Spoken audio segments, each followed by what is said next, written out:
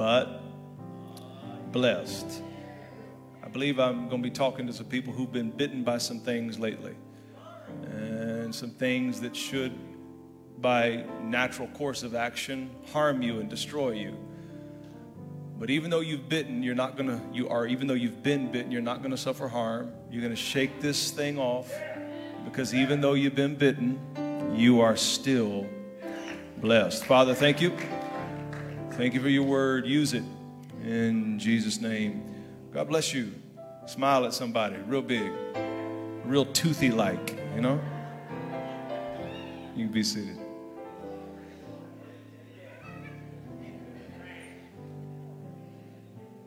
Take me to Galatians chapter 2, verse 20. Galatians chapter 2, verse 20. Paul writes, I have been crucified with Christ. Say that little part of that verse with me. I have been crucified with Christ. It is no longer I who live, but Christ lives in me. And the life which I now live in the flesh, I live by faith in the Son of God, who loved me and gave himself for me. In that verse, Paul is teaching on what he'll later expound upon greatly, the doctrine, the fundamental Christian doctrine of identification. Everybody say identification. Now, doctrine's important because the word doctrine means your core beliefs, your foundational beliefs. And if your doctrine is not strong, then when the storms come to your life, they'll blow your whole belief system down, unless you've been firmly rooted and grounded with core doctrinal principles. The doctrine of identification is one of the central doctrines of Christianity. It has several tenets. I'll take you through some of them. Firstly, the believer has been placed in Christ. This is the doctrine of identification. The believer has been placed in Christ and united with Christ's work. Okay? Look at this. The believer has been united with Christ's death, his burial, and his resurrection. Second tenet says, the death, burial, and resurrection of Jesus were historical events as it relates to the natural realm, but they are eternal events as it relates to the spiritual realm. In other words, even though the crucifixion and the resulting death of Jesus Christ happened over 2,000 years ago, the work of the cross spiritually is still alive and as active today as it was back then. So it was a natural event that happened in the past as it relates to history. But in the spirit realm, it's still as real and as powerful and proactive as it ever was, or as it was when it was happening. Next, through identification, through the doctrine of identification, the believer realizes that we are in Christ. You got to catch this. We are in Christ, and through salvation and the new birth in him, we have been made members of his body. That's not a colloquial phrase. That's not a church phrase. That's a doctrinal understanding of your position as a believer. At the moment of salvation, God took you, as far as heaven is concerned, as far as God's judgment is concerned, God took you and placed you inside the body of Jesus Christ. Next, as a member. Don't think of member like gym membership or church membership. Think of body part. You know, my index finger is a member of my body. Okay, as a member of Jesus' body, my debt to sin has not only been forgiven, it's been paid in full. You understand that? Because I've been placed in the body of the one that suffered and the one that died, and he suffered and died because of my sin. I've been placed in his death. So all of the debt I owed to sin and death and shame, it's not only been forgiven, it's been paid. We often think of salvation like forgiveness. And I really think it's a poor understanding. You know, let's say you forgive a debt. on the rare occasion that people forgive debts. Say somebody owes you $100 and you just decide, you know what, don't worry about it, I forgive the debt. Problem with that is they still owe you and you still remember they owe you. And every time you see that joker, you may have forgiven it, but you'll be thinking in the back of your mind, you owe me some money, you know. And what we think about salvation, just on the surface, we think, you know, we owed this enormous debt to sin, and God just smiled at us because he's so rich in grace and so merciful and so loving, and God just said, don't worry about it, I forgive you. That's not the whole of what happened. On the cross, our sin and debt to sin was not just forgiven. It was simultaneously forgiven and totally paid for in his body. And then we, at the moment of salvation, were put in his body, so the enemy has no legal rights to collect from you because you're inside of the body that was beaten, that was bloodied, that was suffered, that died, that was buried, and that rose again. You're in the body of Christ. Look at somebody and say, I'm in the body of Christ. Now, Paul understood the doctrine of identification so fiercely and so almost borderline arrogantly, because Paul went into a city that 4 years before, he went into the city to preach, but 4 years before he got there, he had gone into their city, he went into their churches, and he killed all the people that were preaching and worshiping God. He has the nerve 4 years later after his conversion to go back to the same city, and the people remembered who he was. You know, what are you doing here preaching the gospel? Last time we saw you, you were killing people, chopping us up with a sword for preaching the same gospel you're preaching. And Paul has the audacity, this is in your Bible, I can't even believe he said it. Paul has the audacity to look at them and say, I have done no man no harm. Paul so identified with the work of Jesus Christ, the death, the burial, the resurrection, and the new life, the new birth, the new creation in Christ.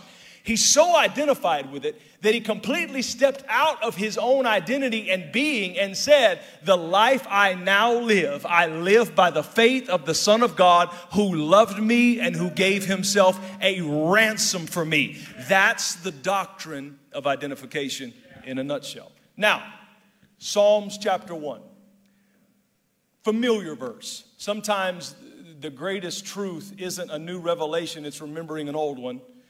And Psalms chapter 1, David is teaching people about blessing. He says, blessed is the man who walks not in the counsel of the ungodly. The word blessed doesn't mean what we think it does. The word blessed means the supernatural ability to succeed over adversity. Now, I love that definition because it doesn't mean that if you're blessed, you won't have any adversity. A lot of people are blessed, but they don't feel blessed because in their minds they think if I was really blessed, I wouldn't be going through so much hell. Oh, so where's the honest people at? If God was really with me, I wouldn't be going through so much trouble. If God was really with me, my finances wouldn't be attacked. If God was really with me, I wouldn't be sick in my body. If God was really with me and I was really blessed, I wouldn't have all this mess going on in my life. Blessed doesn't mean that. Blessed means that God gives you a supernatural ability to succeed over the adversity that comes against you. In other words, when it's all over, you'll still be standing, and that's how I know you're blessed. Everybody say, I'm blessed. Now, the blessing of Psalm chapter 1 is a powerful blessing, and it is enacted, it's initiated, it's turned on by two things, recognition and refusal. Everybody say recognition and refusal. What's he say? Blessed is the man that walks not in the counsel of the ungodly. So, number one, I have to be able to recognize the difference between godly counsel and ungodly counsel. That's the recognition. When I notice the difference, I have to simply refuse ungodly counsel, and I've activated the blessing of God in my life. That's the easiest blessing there is in Scripture. Just refusing ungodly counsel. But you must actively refuse it when it comes. Now, whether we realize it or not, we're receiving counsel all the time. Turn on your phone to scroll through social media, plenty of counsel. Turn on your television, plenty of counsel. Pick up a newspaper, turn on the radio, plenty of counsel. Talk with a friend, plenty of counsel. Even when you're quiet and by yourself, when you think, you are counseling with yourself. Counsel is coming at you constantly, and your thought life and your paradigms have been shaped by the counsel you continually walk in. The blessed person chooses actively to refuse ungodly counsel and rather walks in the delight of the word of the Lord. When you do this, you wash your mind with God's word and purify your soul from the putrid, toxic counsel you've received from the ungodly. And the person who does this, the Bible says, will be like a tree planted by the rivers of water that brings forth their fruit in their season. Their leaf also shall not wither, and whatever they do will prosper. Then Psalms 1 verse 4 says, the ungodly are not so. They're not like the blessed man who prospers. They're not like that person. They're not so. How are the ungodly? They are like the chaff which the wind drives away. Now, the difference between chaff and wheat is minuscule. You really can't even tell to the common eye, the naked eye. You can't really tell. If I was holding, two hands, you couldn't tell which one was chaff and which one was wheat. The chaff is the stalk, the part that grows around the wheat. And the only way to really know the difference instantaneously is what they would do in Bible days to separate the chaff from the wheat is they would take a big handful of it and throw it up in the air. And when the wind would blow through it, the chaff has no weight to it. It has no substance to it. So when the wind hits it, it just blows it away. It just drives it away. The wheat, however, has weight and has substance. So when the wind hits the wheat, it simply falls right back into place.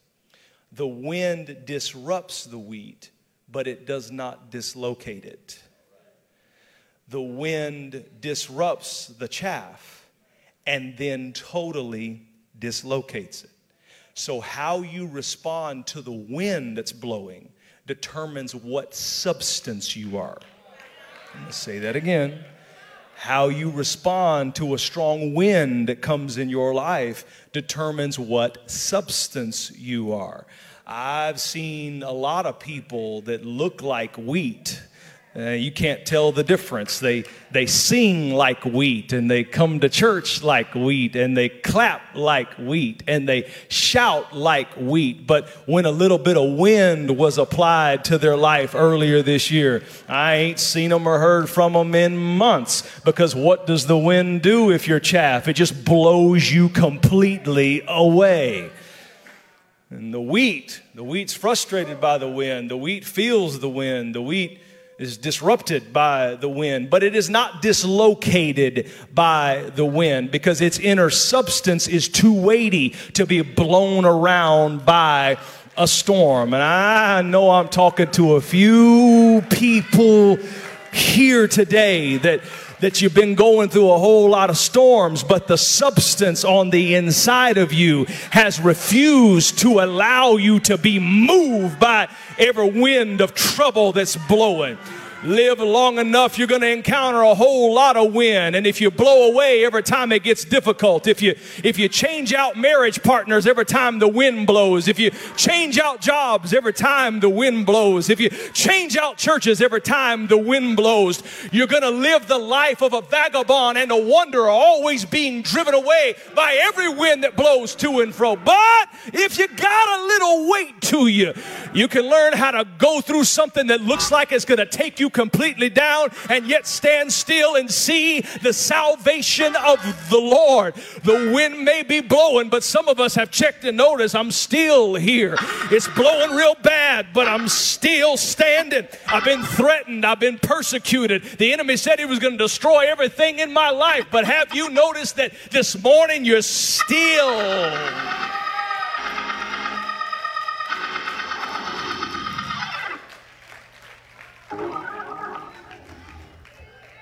The wind is blowing right now.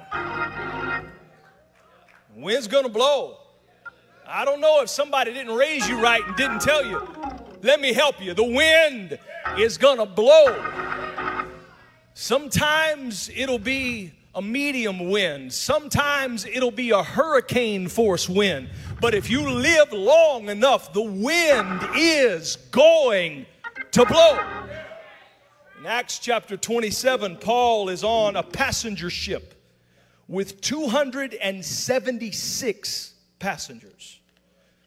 Just to give you a little bit of the size of the ship. 276 adults are on this ship. And Paul is sailing from Crete to Rome. He was a prisoner chained on board, and he protested the journey before they left because he knew out of a prophetic unction that a hurricane was coming. They went and they set sail anyway. They got into a hurricane, and the hurricane started blowing so violently, it started to break the ship apart, and the ship began to sink. Now, look at verse 20 of Acts 27. It says, when neither sun nor stars had appeared for many days. That's the thing about some storms. Some storms just last many days. We're in the middle of a storm right now, all of us. Everyone in our nation, everyone in our world, really. We're in the middle of a storm that has lasted many days. And Paul said we hadn't seen the sun or the stars for many days, and no small tempest beat on us. This wasn't a small problem. This was a major problem. And I like the way he said it. He said it beat on us. Can we be honest for just a second? How many people feel like you've just taken a beating over the last 4 months? Finances taking a beating, just mental health taking a beating, just joy taking a beating, lifestyle just taking a beating. Being stuck in that house with your kids has just given your nerves a beating. Anybody's nerves taking a beating over the last 4 months? He said it beat on us. And all hope that we would be saved was finally given up. Verse 21. But after long abstinence from food, then Paul stood in the midst of them, in the midst of that 276 passenger ship to where everybody could hear him. He stood in the midst of them and he said, man, you should have listened to me and not have sailed from Crete and incurred this disaster and loss. And now I urge you to take heart, for there will be no loss of life among you, but only of the ship. For there stood by me this night an angel of the God whom I belong and to whom I serve, saying, do not be afraid, Paul. You must be brought before Caesar. And indeed, God has granted you all those that sail with you. Now, I want you to look at Paul in this text. It's raining and the wind is blowing, howling. Waves are crashing into the ship. They can hear the ship breaking apart. And Paul gets up in chains and starts, he had to have been screaming to overpower the sound of that much weather to 276 people. He had to have been screaming at the top of his lungs, and he was saying, don't worry about your life. The ship's going to break apart, but you're not going to die. Don't be depressed. Hey, don't jump overboard. The ship's not going to make it, but just hold on. Stay where you are. You're going to be okay. We're going to lose the ship, but we're not going to lose you. Now, what I love about this is it's leadership. Paul is standing there encouraging other people while he's sinking himself. I mean, whether you're leading a family, whether you're leading a business, whether you're leading a church, that's what leadership does. It screams out passionate encouragement to other people while you're sinking yourself. And to all of the people in here who are frustrated by bearing the burdens of others, to all of the other people in here who have been encouraging the people around you while you're sinking yourself, I want to tell you, what you do for other people, God will do for you. Listen.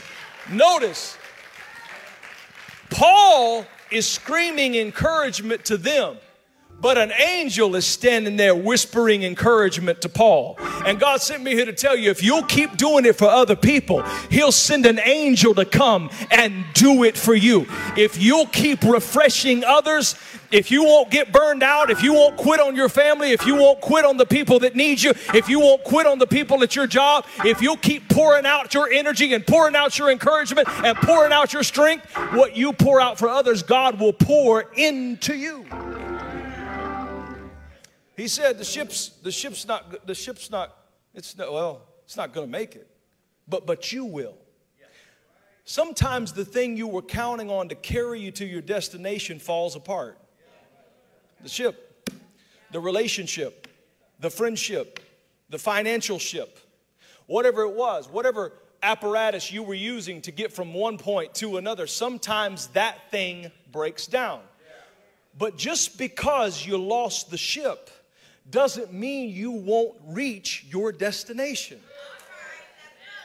I want to talk to people whose ship has been breaking down. I want to talk to people whose car has been breaking down, whose job's been breaking down, whose marriage has been breaking down. Just because you lost the ship doesn't mean you can't reach your destination.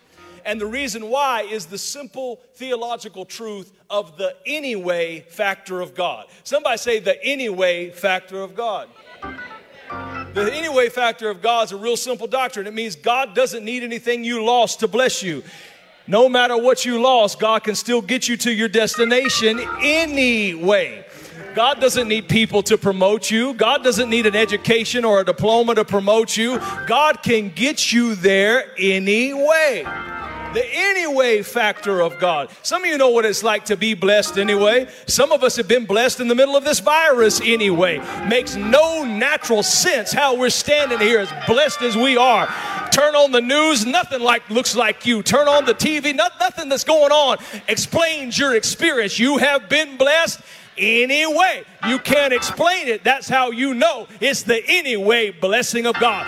Not everybody can give God praise for an anyway blessing, but if you know something about it, every time you remember it, you ought to lift up your hands, open up your mouth, and give God a shout for the anyway times, the anyway seasons, the anyway circumstances that He blessed you anyway. Somebody online shout anyway. So the ship breaks apart and they use the broken pieces of the wreckage to float safely to the shore. Listen to me. Miracles usually don't break out until you break down. You didn't like that because you don't want to break down.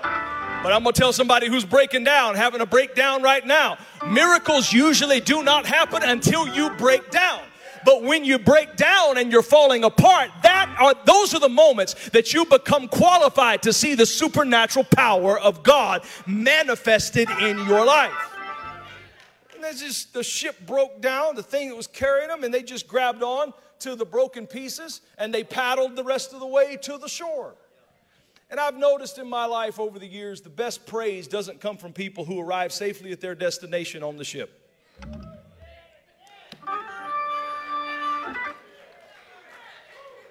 They didn't have no hurricane. They didn't have no storm.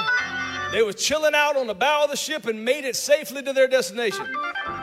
But the best praise doesn't come from them. The best praise comes from people whose ship fell apart, didn't have nothing but the broken pieces of the wreckage, and yet they paddled on the pieces and made it anyway. And I want to tell somebody, I don't know what you're going through, but God told me to say to you, if you'll paddle on the pieces, if you'll just paddle on the pieces, I don't know who I'm preaching to, paddle on the pieces, you'll make it there safely. If you just paddle on the pieces, you'll make it there safely. I know we can't touch our neighbor right now, but point at somebody and say, paddle on the pieces. Paddle on the pieces, and you will make it there safely.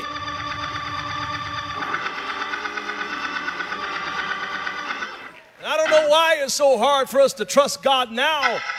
He's the same God that's been helping us all of our lives. I don't know Why it's so hard to believe God now? He's the same God, been healing us all our lives. I don't know why it's so hard to trust God now. He's the same God that's been raising us up all of our lives. I don't know why it's so hard to give God praise now. He's the same God that's been blessing us all of our.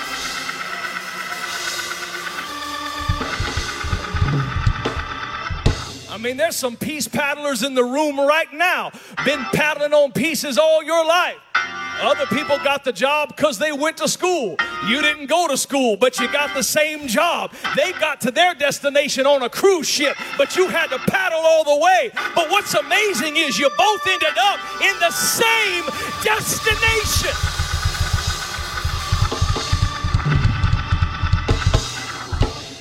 Don't look down on me when I praise God with reckless abandon. Don't call me crazy when I preach with power and lose my ever-loving mind, because you don't know what it took me to get to the same place you got easy. You don't know what I had to suffer and what I had to go through to get to the same place you got easy. Nobody handed me this blessing. I had to survive in troubled water. I had to paddle on broken pieces. I had to suffer the cold. I had to cry.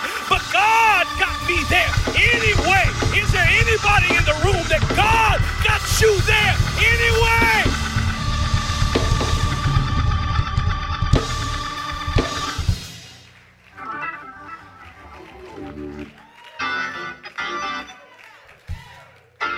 And I saw you. I saw you way up high on your cruise ship. I saw you look over the rail at me, paddling in the water with my little broken pieces. And that's why I walked by you with my head held so high when we both ended up at the same spot.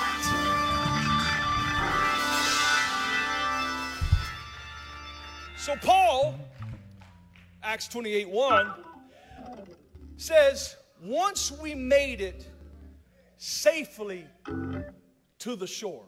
Oh, I love that. Once we had escaped, made it safely to the shore. Everybody say safely to the shore. This translation says escape. The other one says once we made it safely to the shore. And I like the fact that he put that in. He doesn't say once we made it to the shore. He says once we made it safely to the shore. You have to learn to celebrate survival.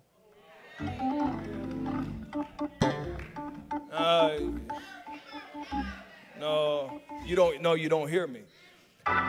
Survival has become so commonplace to us. We've gotten so good with our science and our medicine. We've gotten so good with all of the things we can use to keep people alive. We've gotten so good with it, I wonder if we appreciate it even anymore. You know, you've got to celebrate survival. They get to the shore and they look back at the ocean and they realized, I just came through something that should have killed me. And I want all of you to know something this morning. You've lived through something that should have killed you. You've lived through something that hundreds of thousands of people have already died of this year.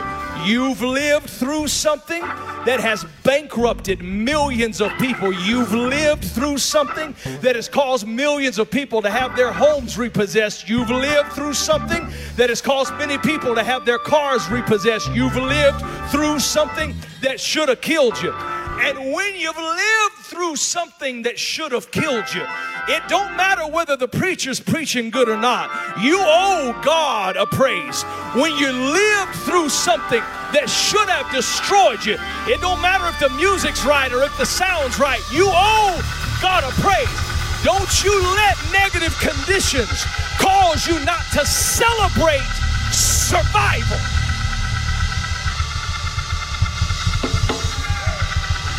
I survived.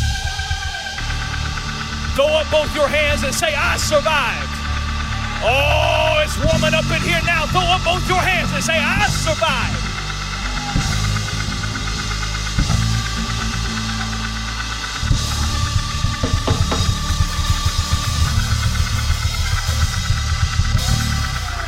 been getting to the point I've been screaming at my TV.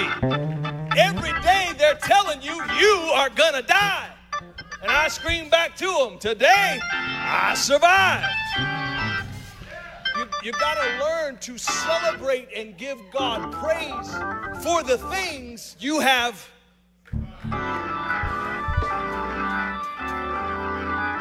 And I just thought in this age of negativity, I would tell you, you survived. You survived. You survived the same air that got some people sick and killed them.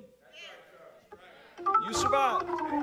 You survived on the same roadways that people died in a head-on collision in last night. You survived.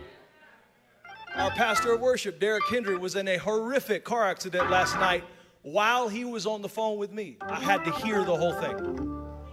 He had me on speakerphone, and a car broadsided him. Totally, I mean, his car's totaled. It's completely gone. Broke bones in his body. But when he called me at the emergency room, he was telling me about his injuries, and I said, yeah, but...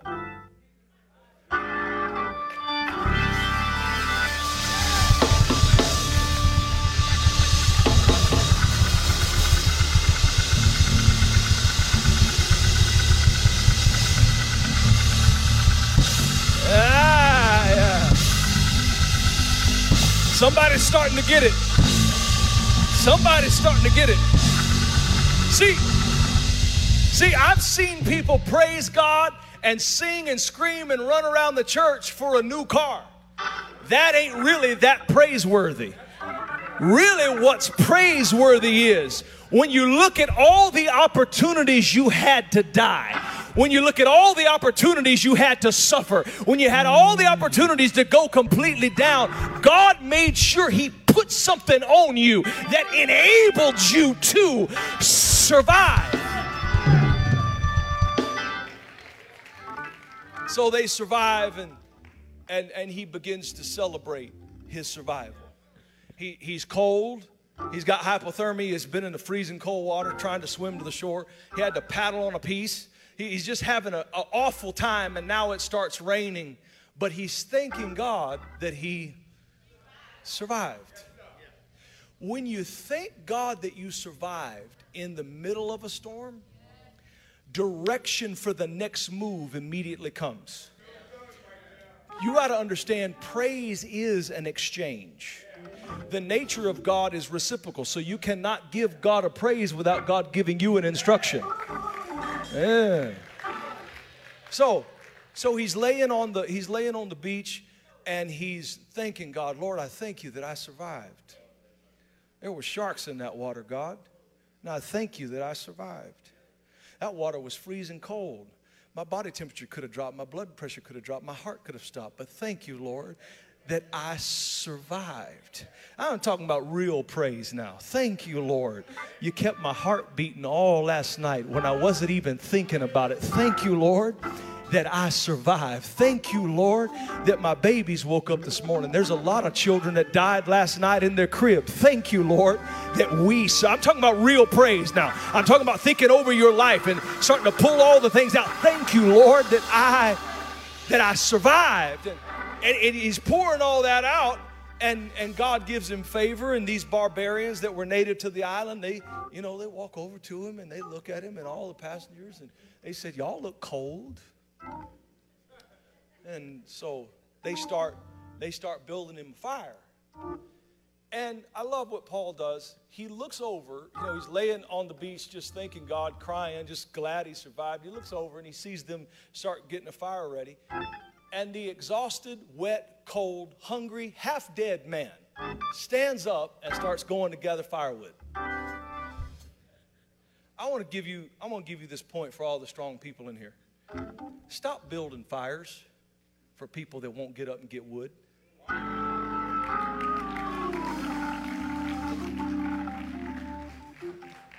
You will exhaust yourself of all your energy. You will deplete yourself of your life and your force and your radiance. You'll take all the light out of your eyes if you spend your life building fires for people that won't get up and get wood.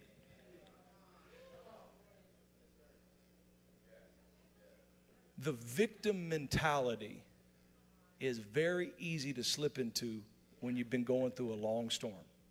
All right? I mean, storms will make victims out of champions if you go through it long enough. Victim mentality can really ease up on you and bite you real bad if you've been in a storm for a long time. But reciprocity breaks the victim mentality. I'm going to say it again. Reciprocity. You do something for me, I may not be able to do for you what you did for me, but I will do something. Reciprocity breaks the poor me victim mentality. So Paul's laying there half dead, freezing of hypothermia, just shaking, you know. And he gets up, you know, shaking, and he walks over. He's picking up firewood. Because Paul's saying, I'm not a victim. I've been going through hell, but I ain't a victim. If you're going to try to help me, I'm going to help you help me. This is what I just wish we could get over to our churches in America. I was talking with Bishop Tudor, and they had a service. They had 130,000 people in a soccer stadium. He was preaching. And he said he had to stop preaching because the people wouldn't shut up. People were screaming so loud you couldn't hear what was coming out of the PA system. And he was just talking about the climate in Africa, how the people, they just throw wood on the fire of the preacher. And yet in America, we have incredible churches, we have incredible preachers, but people come to church and they sit there with wet wood and they never throw their wood on the fire of the message. And I want to tell you, if somebody's preaching to you trying to help you, the least you could do is bring some wood to the fire. I don't need you to bring the fire. I got the fire. But it sure be nice when we come to church if we'd bring some wood. So he's getting wood, and he wants to fuel his own deliverance. Teach, Jason Sides. I said he wants to fuel his own deliverance. He doesn't have to create the deliverance. God has done that. But God does expect you to fuel and to partner with your own deliverance. Some people just waiting on God to come pick them up. No, he will provide a fire, but you got to get yourself up and walk over there and pick up some wood. I wonder when God's going to bring me out. When you rise, take up your bed and walk. You got to do something.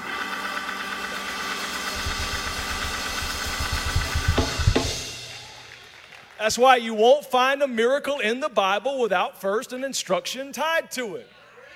God never invests miracles in leaky jars. If you want it, first, you got to do something. You've got to fuel your own deliverance. The lady's down to a little bit of meal in a barrel and a little bit of oil in a cruse. Elisha comes by and says, go make me a cake. I ain't got enough to make you a cake. Do you want to fuel your own deliverance? If you do this, hallelujah, if you do this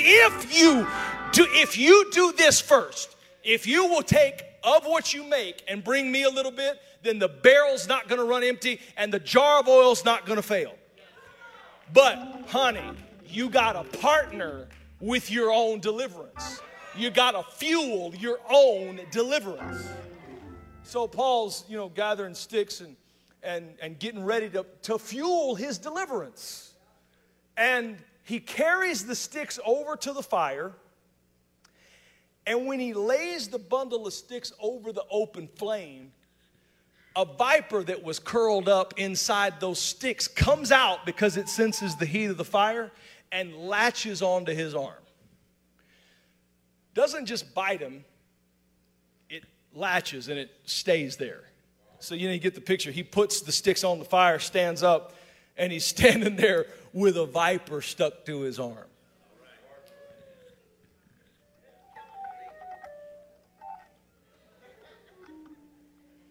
Now, I know in this moment, imprisoned, shipwrecked, hypothermia, hadn't eaten in days, standing there, and now it's raining, getting some firewood, And now I didn't get bit. I got bit and the thing's still on my arm. And he stands up and he's just standing there. I know he doesn't feel blessed. I know he doesn't feel blessed. Just like some of you. It's like it's been one thing after another. And you're just standing there with all this stuff that's bitten you, attached to you. And I just know you don't feel blessed. Then, to make matters worse, those barbarians that were helping him build a fire,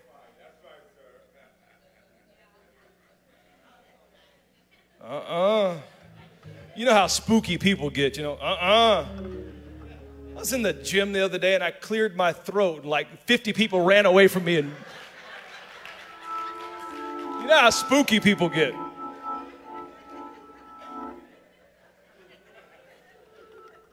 And he's standing there like, just there, and they're all backing up, And they said to him, the God of this island, her name's Justice, where we get karma, In other words, if something bad has happened to you later in life, it's because you did something bad earlier in life, right? They said, Justice, karma, that's our God. And you might have escaped the sea. You might have paddled here on a piece. And you might have survived hypothermia. But our God, Justice, is making sure that you die today. You're probably a murderer. And you deserve what's happening to you. Now, they didn't know it. Paul was a murderer.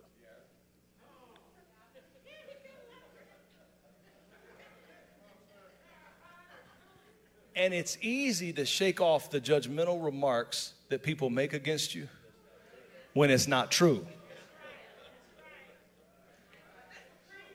When they mess around with their shotgun blast and one of those pellets actually hits on a target that reads your mail and is true, and you got a snake hanging from your arm, and you've been shipwrecked, and you're a prisoner,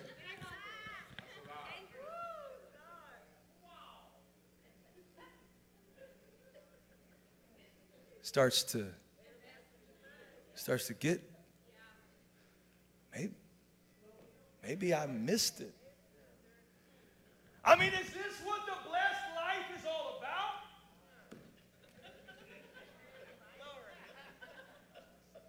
Is this how it feels to walk in the goodness of God? Now, Paul's got two venoms coursing through his veins. Number one, the venom of the viper. Number two, the venom of their counsel. And the enemy will make sure, if he doesn't bite you with one,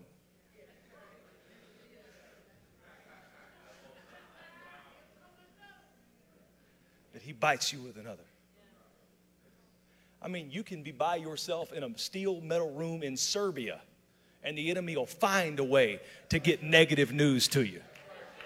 He'll send a pigeon with a message tied to it, climb up under that steel door, and give you a negative word. The enemy will make sure he gets the counsel of the ungodly to your ear.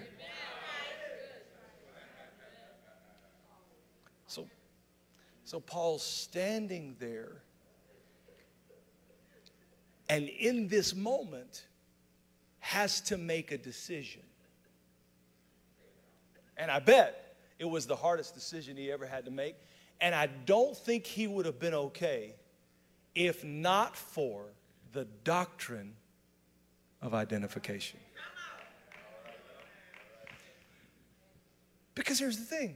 He knew what they were saying was true.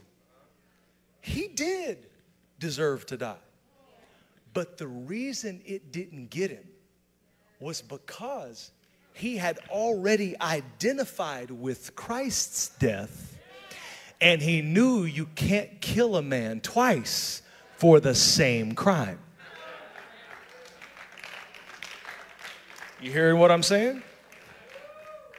Paul had so identified with the death, the burial, and the resurrection of Jesus that even though he was guilty, and even though he had a viper on him, and even though they were saying, you're probably a murderer, you probably deserve to die, and even though he was a murderer, and even though he did deserve to die, he had stepped into a higher truth. I have been crucified with Christ. Nevertheless, I live. And the life I now live, I live by the faith of the Son of God who loved me and who gave himself a ransom for me. I have been set free. My debt has not just been forgiven, it's been fully paid. And he that the Son has set free is free indeed. But even when you're free, the enemy will still send the counsel of the ungodly to try to talk you out of your freedom. The enemy will still send negative voices to bite at you, to cause you to question and wonder about your position in God. And so Paul activates the power of agreement. The power of agreement is a spiritual law. It says, if you agree with the voices of the enemy, you will restrict God's power. But if you agree with God's voice, you will restrict the enemy's power. Did you hear what I said? You can be a child of God, a believer, a person of faith, and hear the counsel of the ungodly. And if you agree with it, in that moment, you have restricted God's power over your life. That's why this thing's so dangerous. This whole thing's based around fear, you know, that we're going through in our nation. So dangerous. And if you agree with it, in that moment, you've restricted God's power in your life. On the other hand, if you agree with God's word and disagree with the counsel of the ungodly, then you restrict the enemy's power over your life and you activate the blessing of God.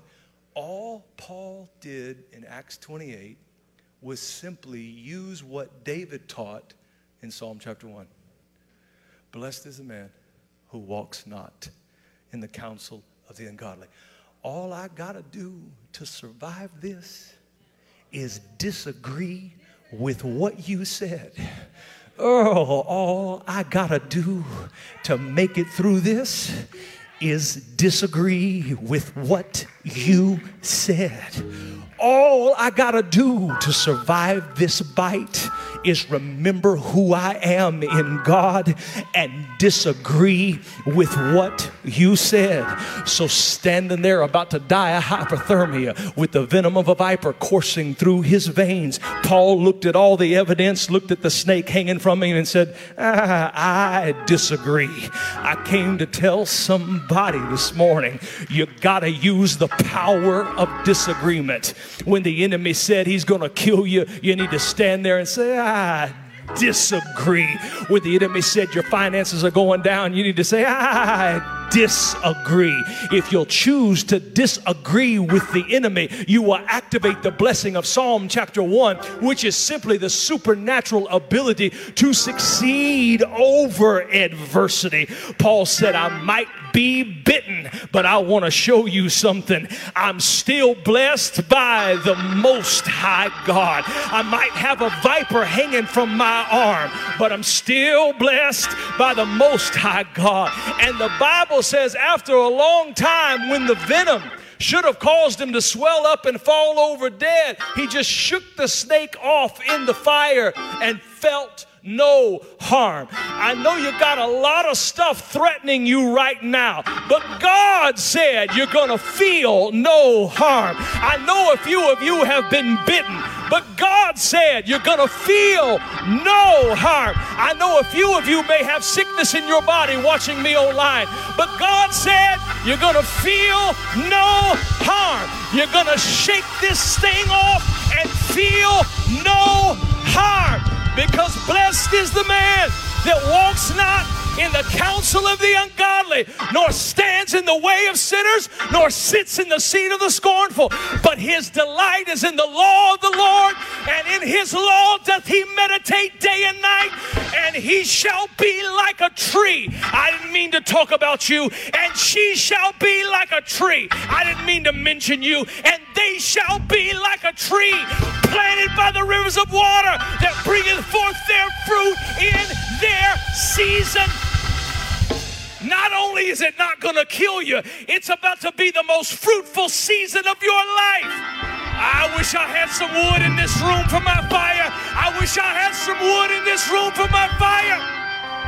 I said, not only is it not going to kill you, it's about to be the most fruitful, most blessed, most prosperous, most healthy, most strong season you've ever had in your life.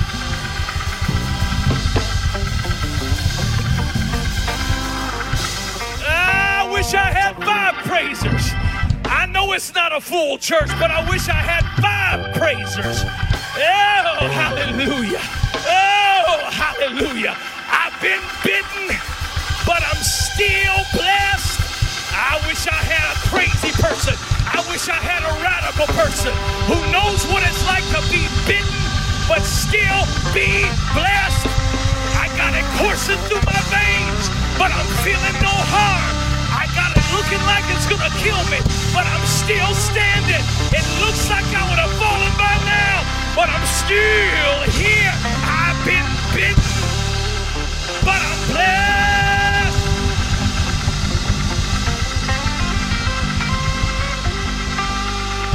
I wish the blessed people would take 10 seconds and give God a blessed praise, a survivor's praise, a thankful praise, a radical praise.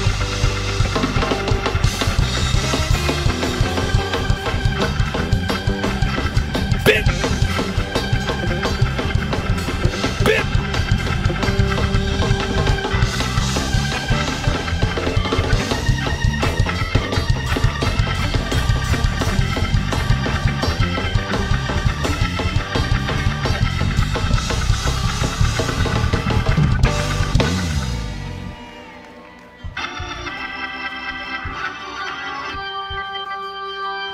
I'm telling you, over the next couple of months, it's just math.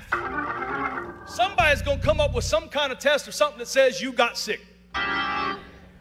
Or you got a negative doctor's report, or you got, a negative test result. And I'm giving this to you now so you'll have something in your spirit to say back.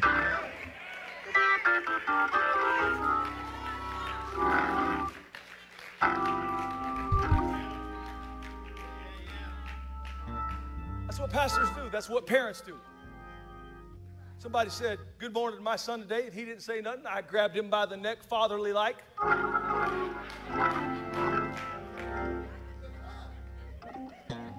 Son, when someone speaks to you, this is what you say in response.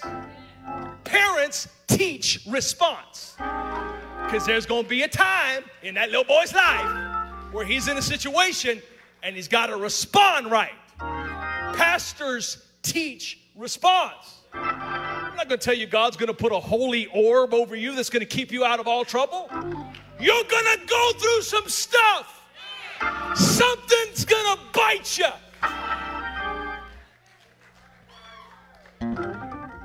But the bite doesn't have to harm you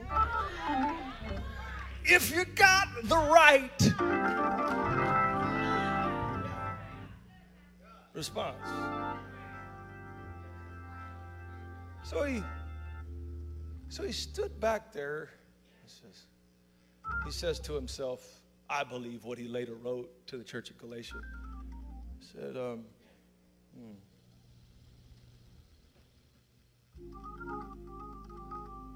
I have been crucified with Christ. It is no longer I that live, but Christ that lives in me. And the life I now live, I live by the faith of the Son of God who loved me and gave himself as a ransom for me. this is not the result of shameful acts I did years ago.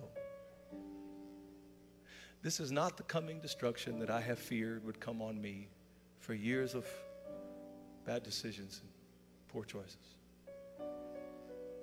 This is a bite. And this, just like that ocean I just swam out of, should kill me. But I'm blessed. I love the fact that he remembered while the serpent was hanging on his arm.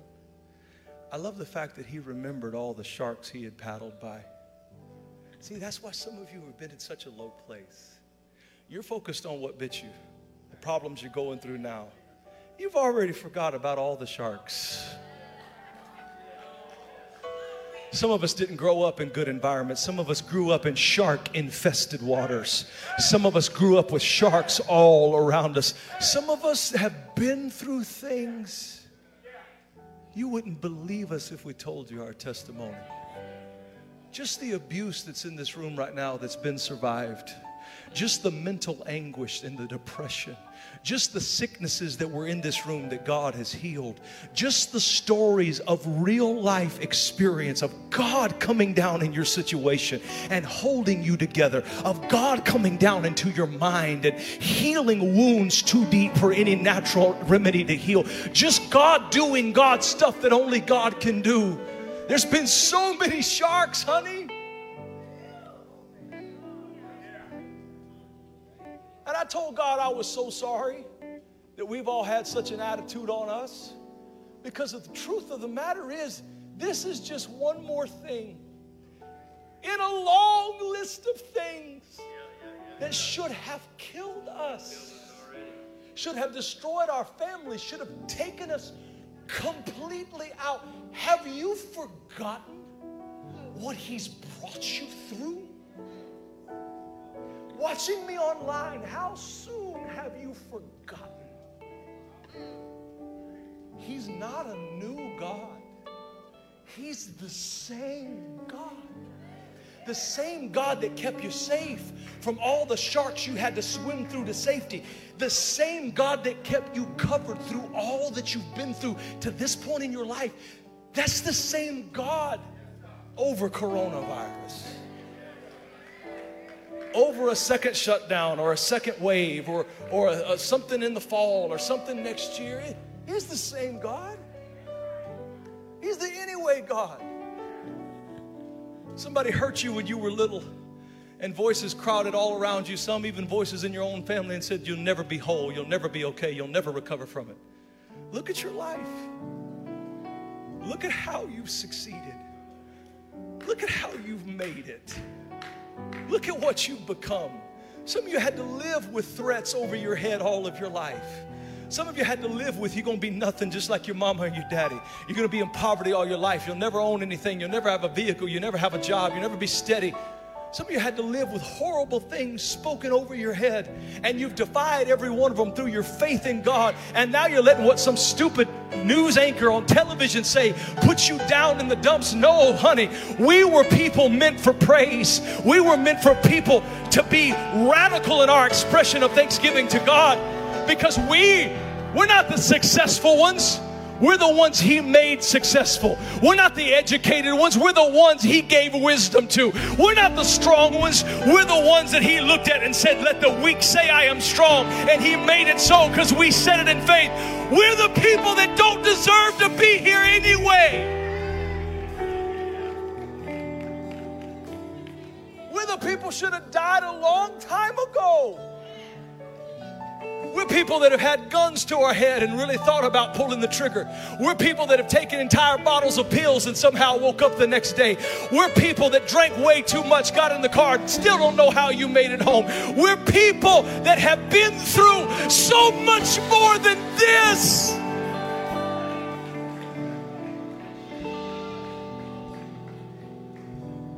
We're people that grew up without a mother in the home or without a father in the home.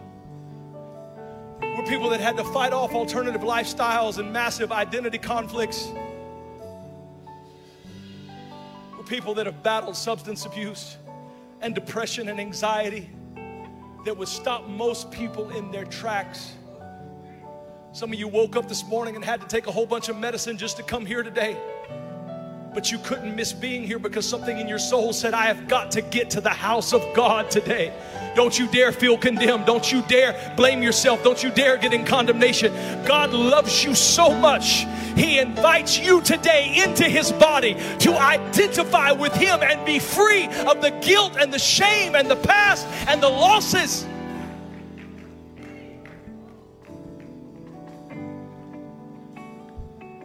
Some of our families could have been destroyed.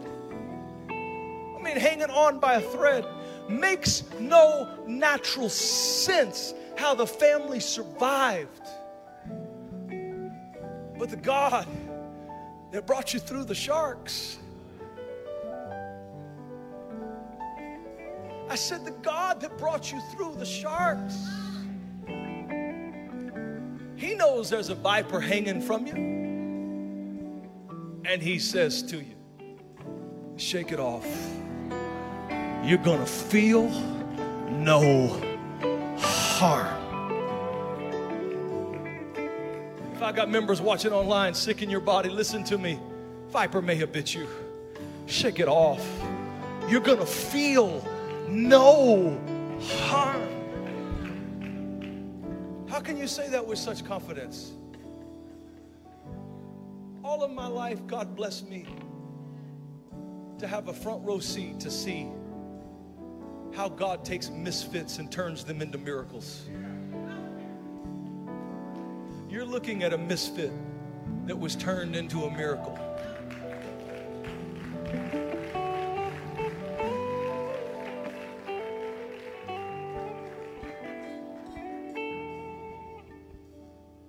I'm telling you, you may be bitten,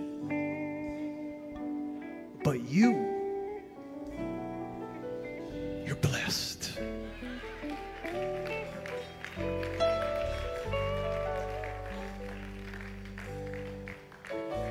And if you will remember how blessed you are, oh my God, this weight will lift up off you. If you will remember how blessed you are, all of a sudden you'll find your hands going up in the air and your mouth filling with praise to God. If you will remember how blessed you are, if you will remember how far God has brought you, something will break over your life. In fact, the intended purpose and target that the enemy has had for this whole thing, it'll break over your life, and you will walk in a freedom and a joy and a peace that the enemy cannot take away. So I speak over your life in the name of Jesus. Whatever viper's hanging from your hand, that in the name of Jesus Christ, you'll shake it off and you will feel no harm. That's a prophetic word for somebody. That's what God told me to come in here and say.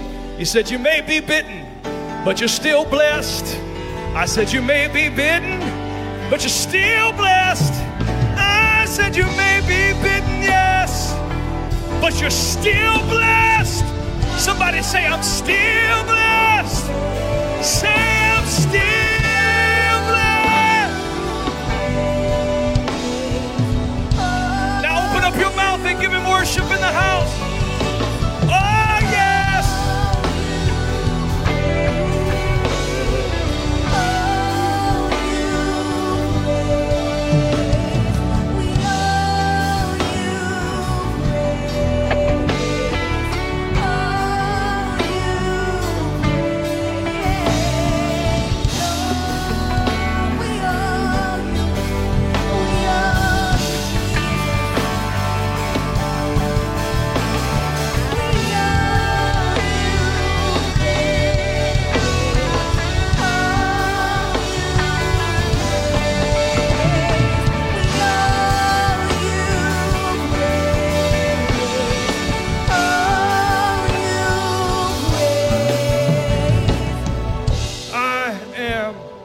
Crucified with Christ, yet I live. The life I now live, I live by the faith of the Son of God, who loved me and gave himself a ransom for me. He paid it. He didn't forgive it. That's one of the poorest misunderstandings of Christianity. He didn't forgive it. He paid it.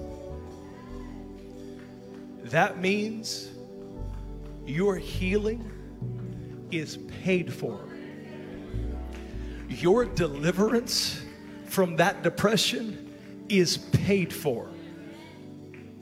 The antidote for that venom that's coursing through your veins has already been paid in full. Your salvation and freedom from the guilt and the shame of the past has already been. You receive it. You receive it. I am crucified with Christ. Nevertheless, I live.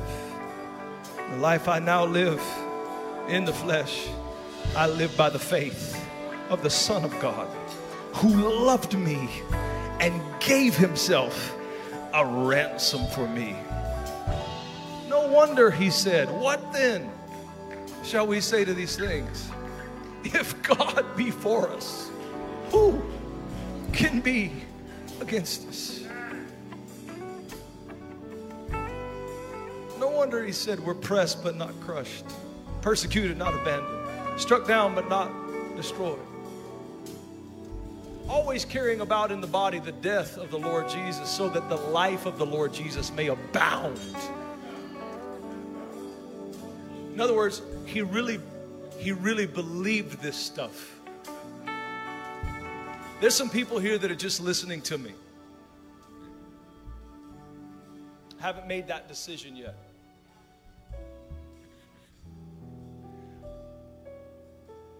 What I'm telling you about is not just a pathway to eternity. As important as that is, I outlined that last week.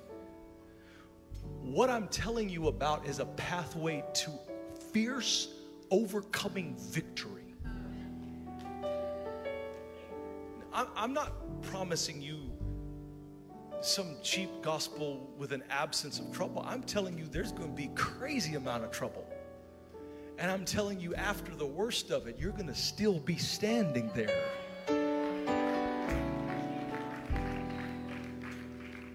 That's what this stuff, believing and buying into this stuff does. And I pray you receive it in your spirit today. I pray it just gets in there and sticks.